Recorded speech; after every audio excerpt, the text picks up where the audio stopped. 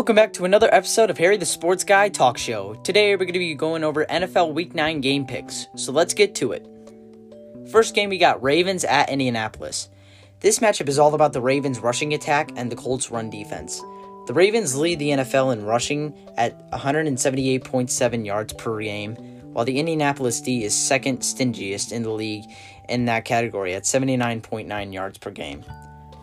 The Colts should have the advantage in this area on Sunday because they are heading into the game healthy on defense, whereas the Ravens will be without starting left tackle Ronnie Stanley with an ankle injury. The Colts are one of the 5 unbeaten teams at home this season, but the Ravens are one of the 3 squads that haven't lost on the road. So there's a lot of key factors to watch in this game, and I do believe it's going to be close. Baltimore is favored in this matchup, but give me the Colts. I think the Colts defense will come up big and find a way to keep Lamar from rushing big. Give me the Ravens over. No, give me the Colts over the Ravens, 27-23. The Seahawks at Buffalo. The Seahawks are allowing 358.7 passing yards per game.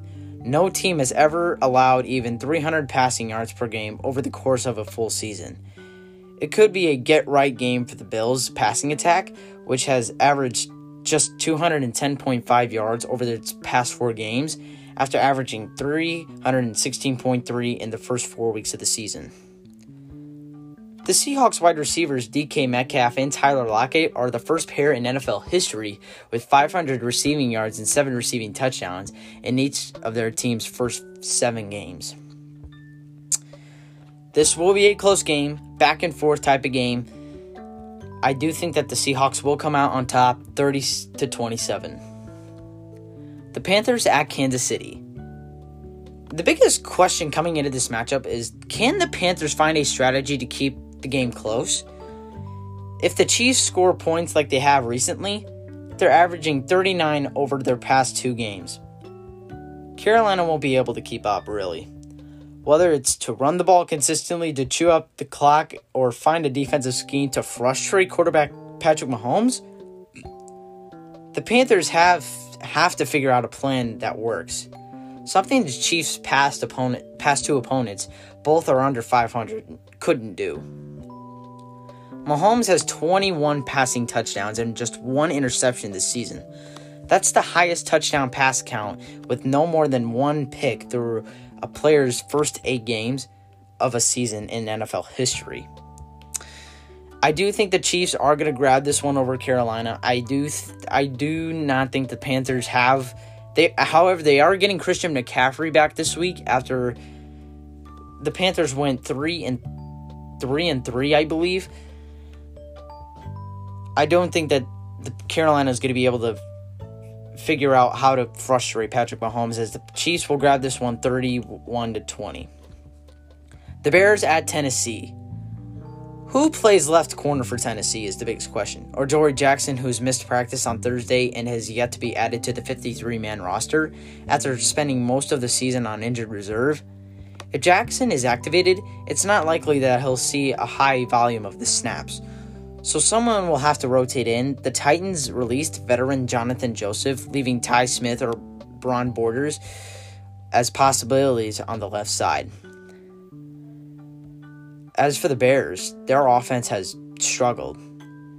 It seems like that Foles has been in tremendous pressure since he took over the starting spot since week 3, as the Bears have surrendered 20 sacks and is ranked 21st in pass block win rate. This is going to be another close game. I do think that, and keep in mind that both of these teams are on 2-game losing streaks. Give me the Titans over the Bears 21-17. The Lions at Minnesota. Who's going to suit up at quarterback for the Lions after Matthew Stafford was placed on reserve COVID-19 list on Tuesday? While Matt Patricia would not speculate about the quarterback status, it's possible that Stafford could play if he continues to test negative every day of the week. If not, it'll be Chase Daniel or David Blau under center. Since Stafford was drafted by Detroit in 2009, the Lions are 5-22 when he doesn't start, including 0-8 last season. Kirk Cousins is another quarterback who has struggled. He has really struggled. But he has dominated against the Lions ever since he's been with Minnesota. Last year, Cousins threw for 580 yards and 5 touchdowns and no interceptions against Detroit. And he has yet to have a game under 70% completions against the Lions since he took over in 2018. I think this will be another close game. I think the Vikings will grab this one out over the Lions 28-20. The Broncos at Atlanta. The Falcons secondary is improving thanks to its part in the pass rush, who has generated 20 of its 47 quarterback hits and 6 of its 13 sacks over the past 3 games. And Broncos quarterback Drew Lock is completing at an NFL worst 58% of his passes and has 5th highest off-target percentage in the league. Atlanta's quarterback Matt Ryan has 72.3 completion percentage rate and a 89.3 total QBR with wide receiver Julio Jones on the field this season. But Ryan's numbers fall to 59.1 completions and 45.1 total QBR without him. Jones leads all NFL players with 123.7 receiving yards per game over his past 3 contests. I don't think that it's going to be as close of a game as people think it will. I think the Falcons are going to outplay Denver. So give me the Falcons over the Broncos 31-21. The Giants at Washington. How will Washington handle the Giants quarterback Daniel Jones? Jones is 3-0 against Washington and 1-16 against everyone else. He has thrown over 7 touchdown passes with 3 picks and owns a 75 total QBR in those 3 games. His best showing is versus any NFC East team. Washington has sacked Jones just twice, and in Week 6 he threw for only 112 yards but ran for 74 yards. New York wide receiver Sterling Shepard has gone over 15 fantasy points in both of his games back from injury. And he has averaged 18.3 against Washington a season ago. Washington is averaging 292.7 yards of offense per game this season, the 3rd fewest in the NFL.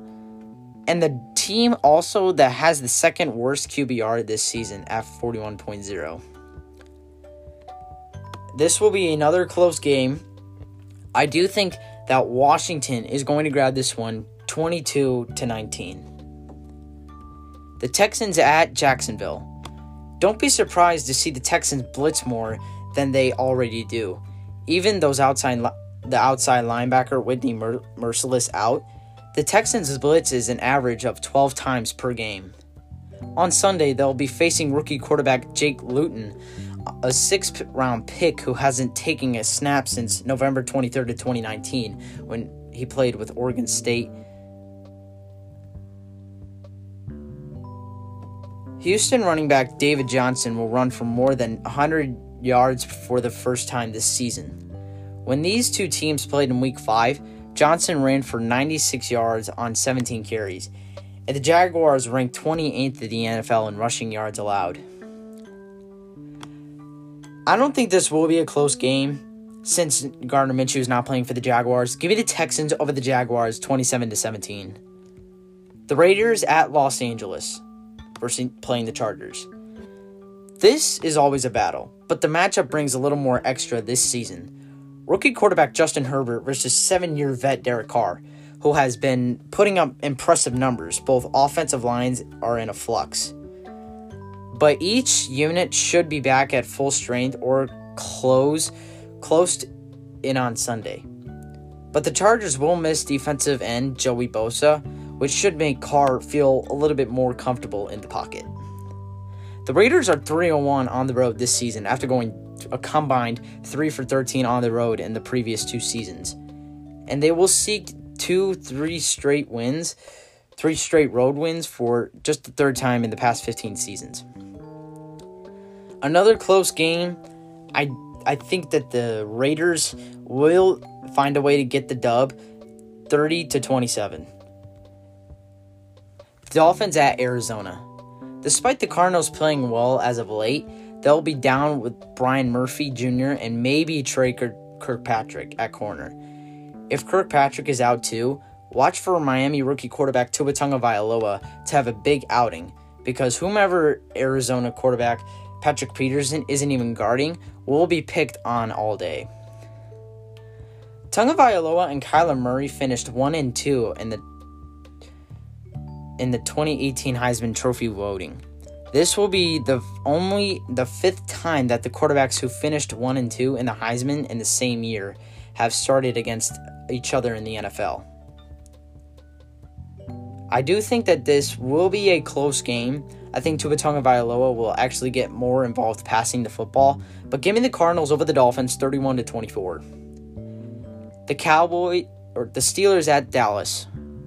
The Cowboys have more than 25,000 fans in each of their past 3 games at AT&T Stadium, and a similar crowd is expected on Sunday. However, many of them will be Steelers fans.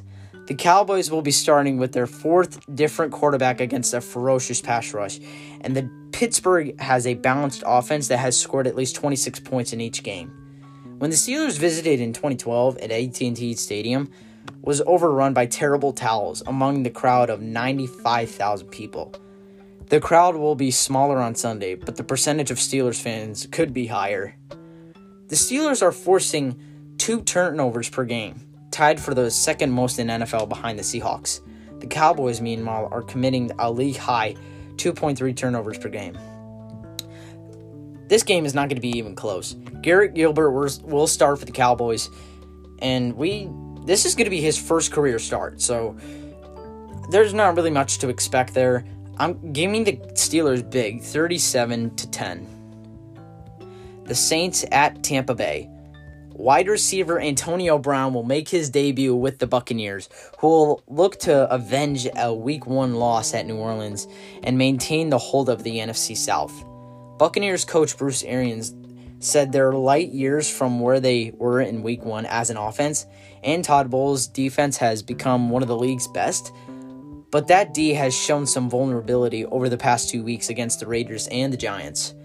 Having to overcome slow starts and rely on a second-half interceptions to be difference markers, it'll need a much faster start against Drew Brees. Saints running back Alvin Kamara has 6 straight games with 100 scrimmage yards, the longest active streak in the NFL, and the longest streak by a Saints player since Deuce McAllister's team record 9-game streak in 2003. Kamara's 27 career games of 100 scrimmage yards are tied with Joe Horn for 3rd in the franchise history. This will be a close game.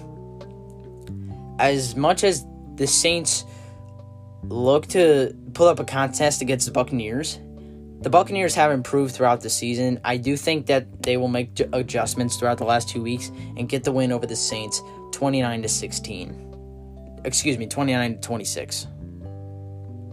And the Monday Night Football matchup, the Patriots at the Jets. The Patriots have lost 4 straight. The Jets have lost 8 straight. Each team has gone 3 straight without a passing touchdown. Both quarterbacks Cam Newton and Sam Darnold are struggling. Once upon a time, say 10 years ago, this was a fun rivalry. Then it became one-sided. Now it looks no-sided. Over his past 3 games, Newton has 0 touchdowns, 5 interceptions, a 21% off-target percentage, and a 25.3 total QBR. Part of the problem might be his wideouts. That group has 1 receiving touchdown this season, fewest in the NFL. The Patriots have thrown 8 picks when targeting a wide receiver.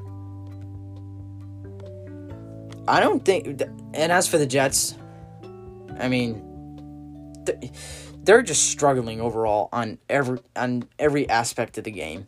I think the Patriots will bounce back and get a big victory over the Jets, 20-10. Well, that's all the games here for Week 9.